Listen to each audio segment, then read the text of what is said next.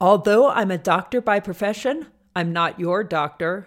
All content and information on this podcast and on our website is for informational and educational purposes and does not constitute medical advice and does not establish any kind of patient-client relationship by use of our site. Although we strive to present accurate information, the podcast and website are not a substitute for your healthcare provider.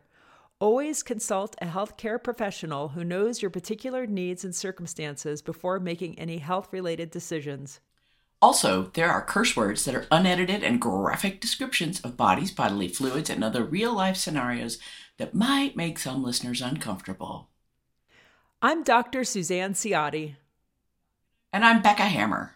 Welcome to the Perimenopause Podcast.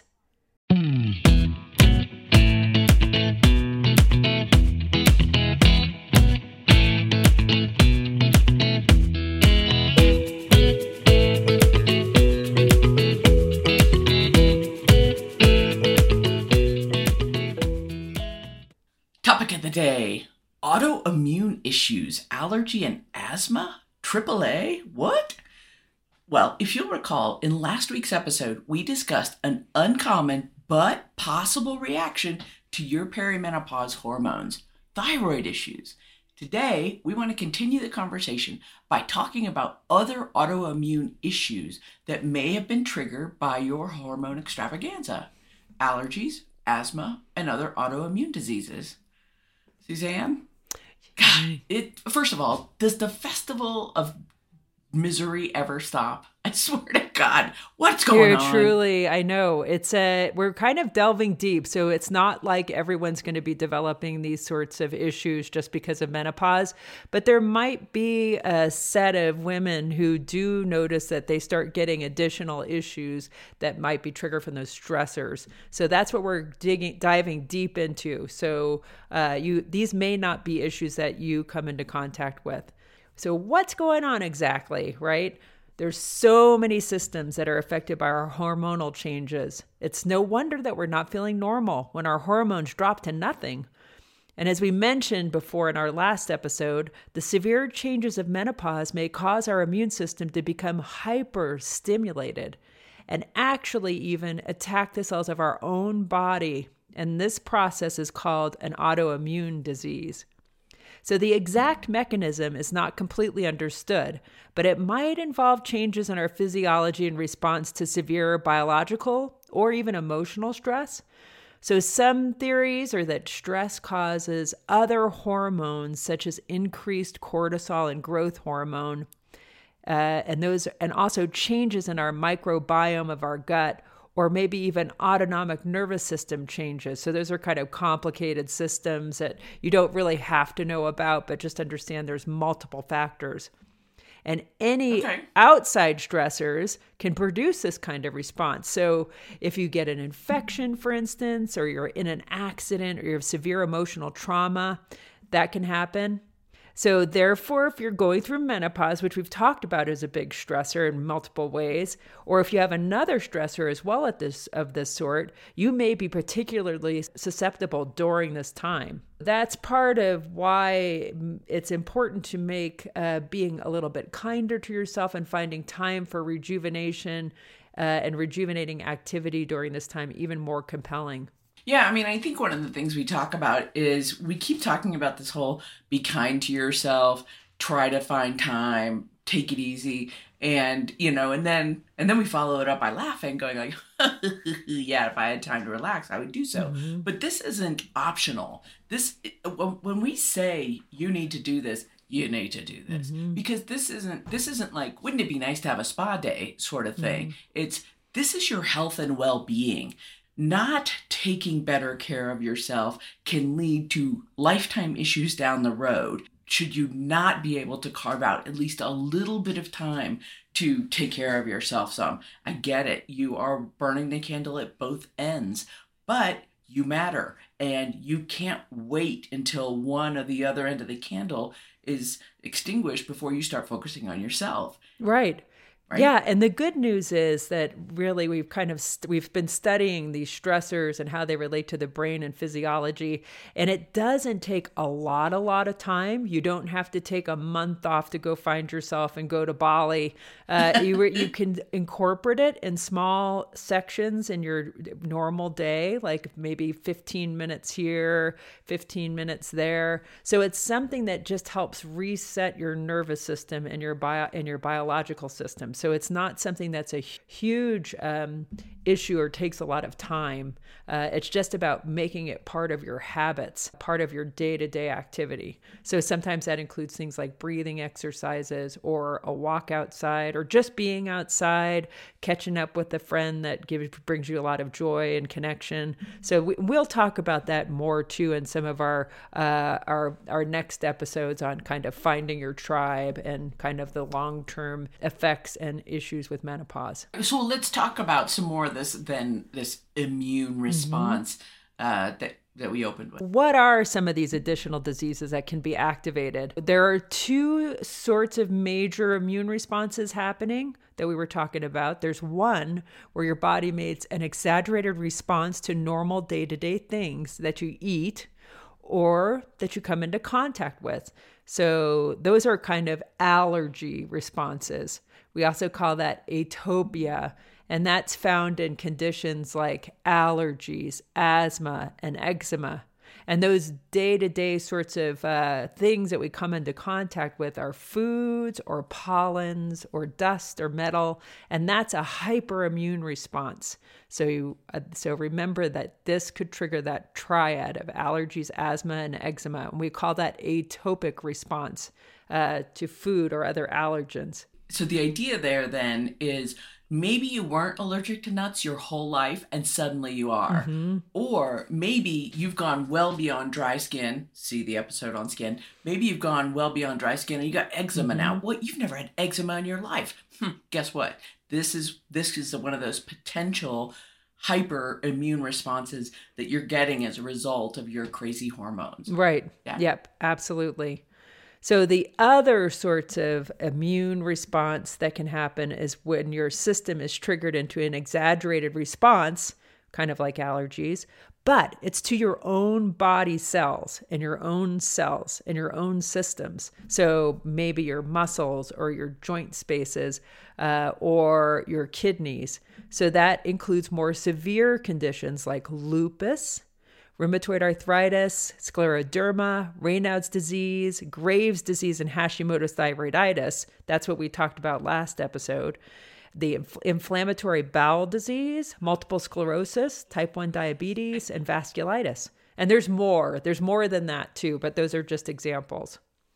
Oh, goody. Mm-hmm. Right. It's beyond the scope of this podcast to discuss each one in particular, but I think it's just good for the listener to know that we are having if you're having very unusual symptoms that are sticking around during this time, then you might have to have a more in-depth evaluation. So this might include looking for autoimmune or hyperimmune response, and that might include lab testing, maybe even radiology testing, maybe biopsies, and it might also mean enlisting another specialist of some sort. How do I know? I mean, I go in, I say, look, doc, I'm feeling crappy, and I'm feeling crappy well beyond the constellation of perimenopause symptoms. Yes, I know. Well, I mean, some of it is that we've already tried something. So, and maybe like we realize your period stopped. We're in that, like, let's use this is a typical example. We're in that 6-month period of time and you're feeling very fatigued, joint pain, achy, maybe night sweats also with your hot flashes. And you go in, you try hormones, those aren't working. You did some lab tests. Sure enough, you are in menopause and you're just not getting better. Then it's time to start looking for something else, like try to go a step beyond, because lupus will have joint pain, night sweats, trouble sleeping, brain fog. So that means doing some additional testing. It doesn't mean that you should have all that testing done all at the very beginning, but trying, certainly medication that would help the most common reason, which a good clue at the period stopping for some women, then we would try hormones first.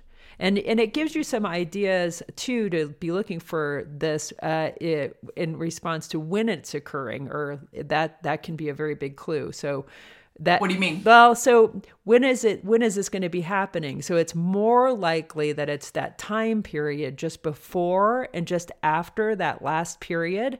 It's when your brain and body are having really drastic changes in hormones. Usually when we've gotten to that 12, 24, 36 months past that last period, hormones are stabilizing and they're not swinging quite as much. So this is less likely to be triggering for autoimmune or allergy related issues. We know this because we see in women especially that there is during pregnancy and adolescence, these are times when there are big swings in hormones. These women also develop things like increased allergies and possible triggering of autoimmune issues.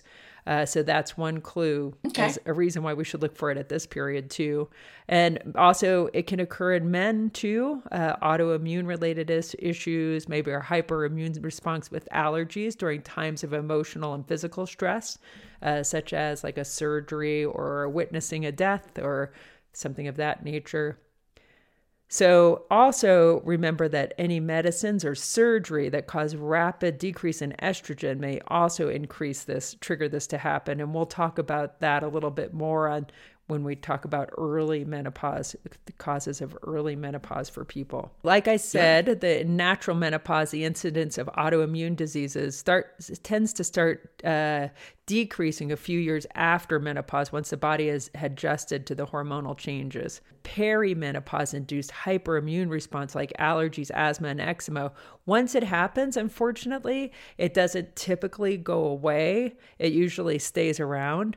But because you're aware that it's happening and what triggered it, you can try using diet and maybe allergy medicines as needed to help keep it under control.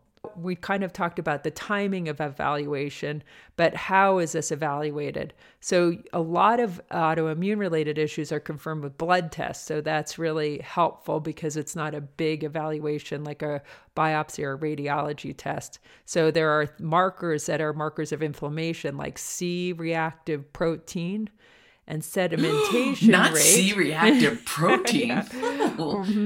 That are inflammation markers. And if those are high, then that's a hint, well, there might be something else going on that's autoimmune or inflammation related. So that might guide us towards a more in-depth blood panel that looks for a specific condition, depending on your symptom, that might be looking for an ANA or anti-nuclear antibody or a rheumatoid factor, for instance. So we can always start with blood tests. Sometimes that's enough to help your primary care doctor, who might be your gynecologist or your family practice doctor or your internal medicine doctor, to refer you to another specialist. And those specialists might be allergists, endocrinologists that specialize in hormone therapy, like thyroid-related disorders typically, and also diabetes. Rheumatologist who specializes in joints, and especially those autoimmune diseases like rheumatoid arthritis or lupus arthritis. And then maybe the gastroenterologist if you are having a lot of bowel-related diarrhea and symptoms, to rule out an irritable bowel versus an inflammatory bowel disorder. So it just depends on your symptoms and the lab test, who might be that next layer of specialists that you see. And what I would want to say about that was we're getting a lot of cooks in the kitchen.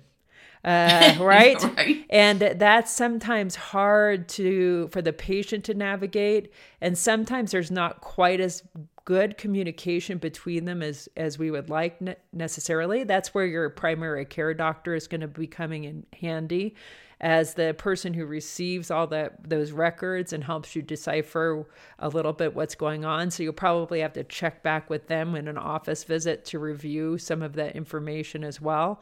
It's also a good idea for you as a patient to keep good records of the specialists that you see, as well as any radiology or lab tests that you have done, so that you can take them to each of your providers and they can see what's already been done. And just keep your provider, the primary provider who's helping you on your menopausal journey, in that loop, so that they know what's going on as well. Yeah, I think it can't be emphasized enough. Guess what? Your doctors aren't automatically talking to each other. There is no shared record system, right? In the United States, where your gastroenterologist can see what your primary care doctor or your obstetrician, your gynecologist is prescribing for you. This is up to you. Right. This is where the heavy lifting on your part comes in. The more medical people you get onto your team, the more you are responsible for ensuring effective communication. Don't leave it into their hands. They got way too much to do to, assume that, they've talked about you. They ain't talking about you. That's your job. Right. I mean, even though medical record keeping on and like a computer system has been happening probably the last at least 20 years or so, 20, 25 years, definitely happening in the hospital setting 30 years ago. But the clinics and outpatient clinics really just started getting online, probably 15 years ago, but all with different software. You're absolutely right. So they don't communicate together very well because there's just, much data there that's trying to be coordinated, including labs, x-rays, your office visits, your phone calls, all the claims for your insurance company, and that sort of data. So they don't communicate very well just yet, unless you're in a big healthcare system like Kaiser Permanente or like Centura Health System or something like that. Then there might be some shared data. But it's important for you to keep a copy so that you can bring it to your provider and they can scan it into your chart at their office and make sure that it's all together in one place. Yeah, can we just have another shout out for healthcare for profit and how it really helps the patient at the end of the day? Mm-hmm. Okay, off soapbox. Let's keep going. Right. So remember that it's really important to remember that autoimmune diseases are extremely challenging to diagnose, no matter what time of life that you're having it. If you're having it when you're in your 20s and things seem peachy keen, like you have a good health in general, and something comes up, even then it's hard to diagnose a specific autoimmune disease. So this is why it's important for you to keep records of your labs and your symptoms and kind of how they've progressed over time, as well as the specialists that you've been seeing.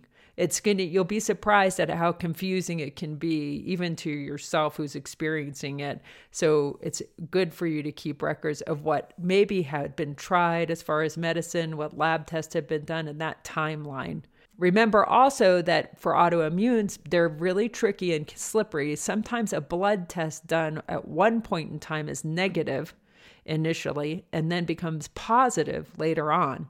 So maybe we'll have a not so high C-reactive protein at one day when you're not having a flare of your autoimmune issue, but a month later you develop a flare and those inflammatory markers become positive. So keep that in mind. So just one lab test doesn't rule it out completely. And also some of these autoimmune diseases require a biopsy. So those what? are, yes, like, why? Because there's no blood marker. For instance, like in the gut, the inflammatory processes that could be happening, Crohn's disease and ulcerative colitis, we can only get the diagnosis initially based on biopsy. And then later on, once we know for your biopsy was positive, we can base it more on symptoms. Oh, it looks like a flare of your Crohn's disease, for instance. Other sorts of autoimmune related issues that need biopsy are kidney disease, because that sometimes, like for lupus, a nephropathy, which is inflammation of the kidney, we would need to have a biopsy done in order to rule that out. Even skin disorders like eczema versus psoriasis sometimes need a biopsy as well. So don't be discouraged if the process is taking some time. Just keep being an advocate for yourself and be honest with what is happening with your symptoms.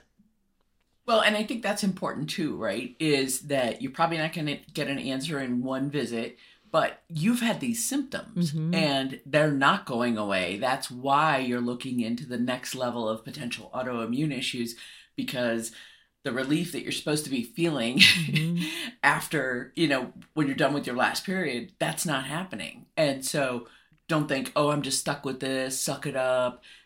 Stay the course. Keep going after it, knowing that, yep, I'm prepared that a diagnosis may take some time. Right. Yeah. And realize that this is rare that this happens, but it can. So if you're not feeling better, then this might be the next step to look at. Don't worry too much, because you remember we're having brain fog. We're feeling a little emotional and crazy anyhow. Don't jump to that conclusion right away, because it's not as often that it happens. But if you're someone who's not feeling better, this would be the next thing to investigate. We're all about solutions here. So what can I do about it? Right. Like, I want to reiterate, be your own advocate and make your team of doctors available to you. Keep a journal of your symptoms and keep good records of your journey, including any test results that you have done. So each type of autoimmune disease will have a different treatment approach and medication depending on how severe it is and what organs are involved, especially for those autoimmune related issues that we talked about today, like rheumatoid arthritis and inflammatory bowel disease, lupus. Of course, allergies, asthma, eczema, those are things that are more common, things that have some over-the-counter treatments, as well as some other medications that are prescription and other strategies as well, like elimination diet that we talked about a little bit, and we'll talk about again. Since these are hormone related, can't I just go ahead and take the estrogen, progesterone? Right. Can I take hormones and just be fine? Because if this is a hormone problem, wouldn't hormones get me some hormones? Right. Fix it? Yeah. Well, I mean, that's a really good point. Can they help? It might be that they help, but that more than likely wouldn't be the last treatment available. Usually it wouldn't be the most appropriate strategy to start, since especially with autoimmune issues, they can cause some irreversible damage to some of your organs. So usually the answer is not just taking hormones once you get to that point. But it might be something to use in addition. It will depend on the specific disease and what your long-term kind of prognosis or outcome might be, what they predict might happen, and what organs are affected. Will all weigh into the pros and cons of are hormones a good thing to take at this time. But there are some other functional strategies that can be helpful. So there are some things that you can do that can put the control back into your court a little bit. And I just wanted to go over some of those again for you today. Yeah, for sure. Yeah. So we talked about limiting stress and getting good regular sleep. Those are keys to resetting your clock. Try to have a diet rich in fruit and vegetables with limited processed foods. You might also consider an elimination diet, which we're posting on our website for you to review. So you'll take out those foods that tend to cause the most increased allergic response. So those we know are wheat, dairy, soy, nuts, eggs. And there are some other things as well. Some people are actually very sensitive to corn, for instance. And our elimination diet has some of those other ones as well. And you do that for 2 weeks. And then you try to add one back in every week, monitoring for symptoms such as diarrhea, rashes, maybe increased brain fog. Maybe it's not really a physical complaint that you have, and increased joint pain. So you're watching for that. That might be a hint that you have a food sensitivity of sorts. Did you know that eggs are my desert island food? You know how they always that you play the game where you say, what would be the one food that you would take on a desert island? Mine would be eggs, because you can do so many things with them. So it would be a struggle for me to take eggs out of my diet. Right. Yeah. That's just a little side note to make this autoimmune nightmare just a little funner. Right. And you could try, if you really love eggs, you could take them, continue to do them, take the other things out. And then if it's not really making you figure out what it is you're sensitive to, you might have to eventually do the eggs out for 2 weeks and then reintroduce them. But you could save that one for last. Or die on the desert island miserable. Right. Or eat bananas instead, and salmon or fish or wherever, depending on the island you're on. Mahi. We know that there's a big connection with the gut and inflammation in general. There's a lot of bacteria, there's yeast, there's viruses in there. They're working symbiotically with you to help you digest food and keep you actually healthy. They make some important vitamins. So you want to heal your gut by taking some things. Some supplements can be helpful. Aloe vera juice, glutamine powder, and probiotics. And a diet rich in fiber is an excellent prebiotic for your gut biome. So it creates this nice environment for those bacteria to thrive. And then we talked about a little bit in the beginning of this episode, practicing relaxation techniques that increase the tone of the parasympathetic system. So those are breathing exercises, yoga, meditation. Those are all things that are really helpful for relaxation. Or maybe it's something that you like to do, like walking outside. So it's something that puts you into a more relaxed state. So, okay, I gotta ask, because it's everywhere. What is your opinion on cleanses? Shouldn't I do juice cleanses or cabbage broth cleanses, or I don't know? Right. Well, won't that help? So won't that help reset the whole thing by doing a cleanse? I wish it could just reset everything, take you back into that infantile stage where you hadn't been exposed to anything and you're feeling great and there's no immune responses happening and your nervous system is all reset. That can't happen with just a diet cleanse. That's for sure. But we did talk a little bit about, how certain foods certainly can. And if for some people who I think are having really bad diarrhea and issues with an allergic food response, they tend to know that that's happening. There are certain things that really trigger them. Then sometimes we'll do that kind of gut reset, but that's not for all women in menopause. Here's what I heard you say. Sometimes, rarely actually, when your hormones are going wild, there is a slim possibility that you can set off a hyper or autoimmune response in your body. A hyperimmune response can result in something like asthma or allergies, especially to food, or maybe eczema, right? This is your body going hyper or above and making that reaction. These are unfortunate, but they can be handled oftentimes with something like an over-the-counter, maybe an elimination diet. A more serious condition would be when your hormones trigger an autoimmune response, meaning your body starts attacking itself. This can take the form of like lupus, rheumatoid arthritis, Raynaud's disease, thyroid issues, which we discussed in the last episode. All of these autoimmune conditions are permanent, and they need to be diagnosed and treated by specialists. So you can't just think this will go away, right, once my hormones level out. Now, I want to reiterate, it is very uncommon that this happens, but it's not unheard of, which is why we're talking about it. So if you're experiencing symptoms that fall outside the, quote, standard perimenopause symptoms, please get it checked out. Let's talk about our next episode. So the next time, we're going to continue our perimenopause conversation by talking about early menopause and medical treatments that can induce menopause.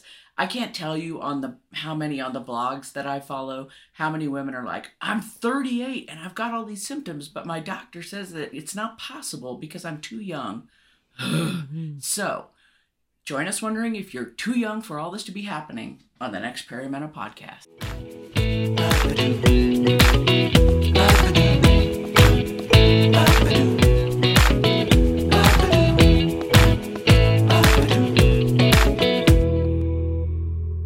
If you would like to visit our website where reference materials and links to other podcasts are held, please visit us at www.theperimenopodcast.com. If you have questions, comments, thoughts for another episode, please feel free to send us an email at theperimenopodcast@gmail.com.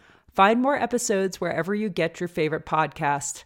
Please do us a favor. If this information has been helpful for you, please like us, write a review if you're so inclined, and most importantly, share this podcast with another sister so she can be informed too.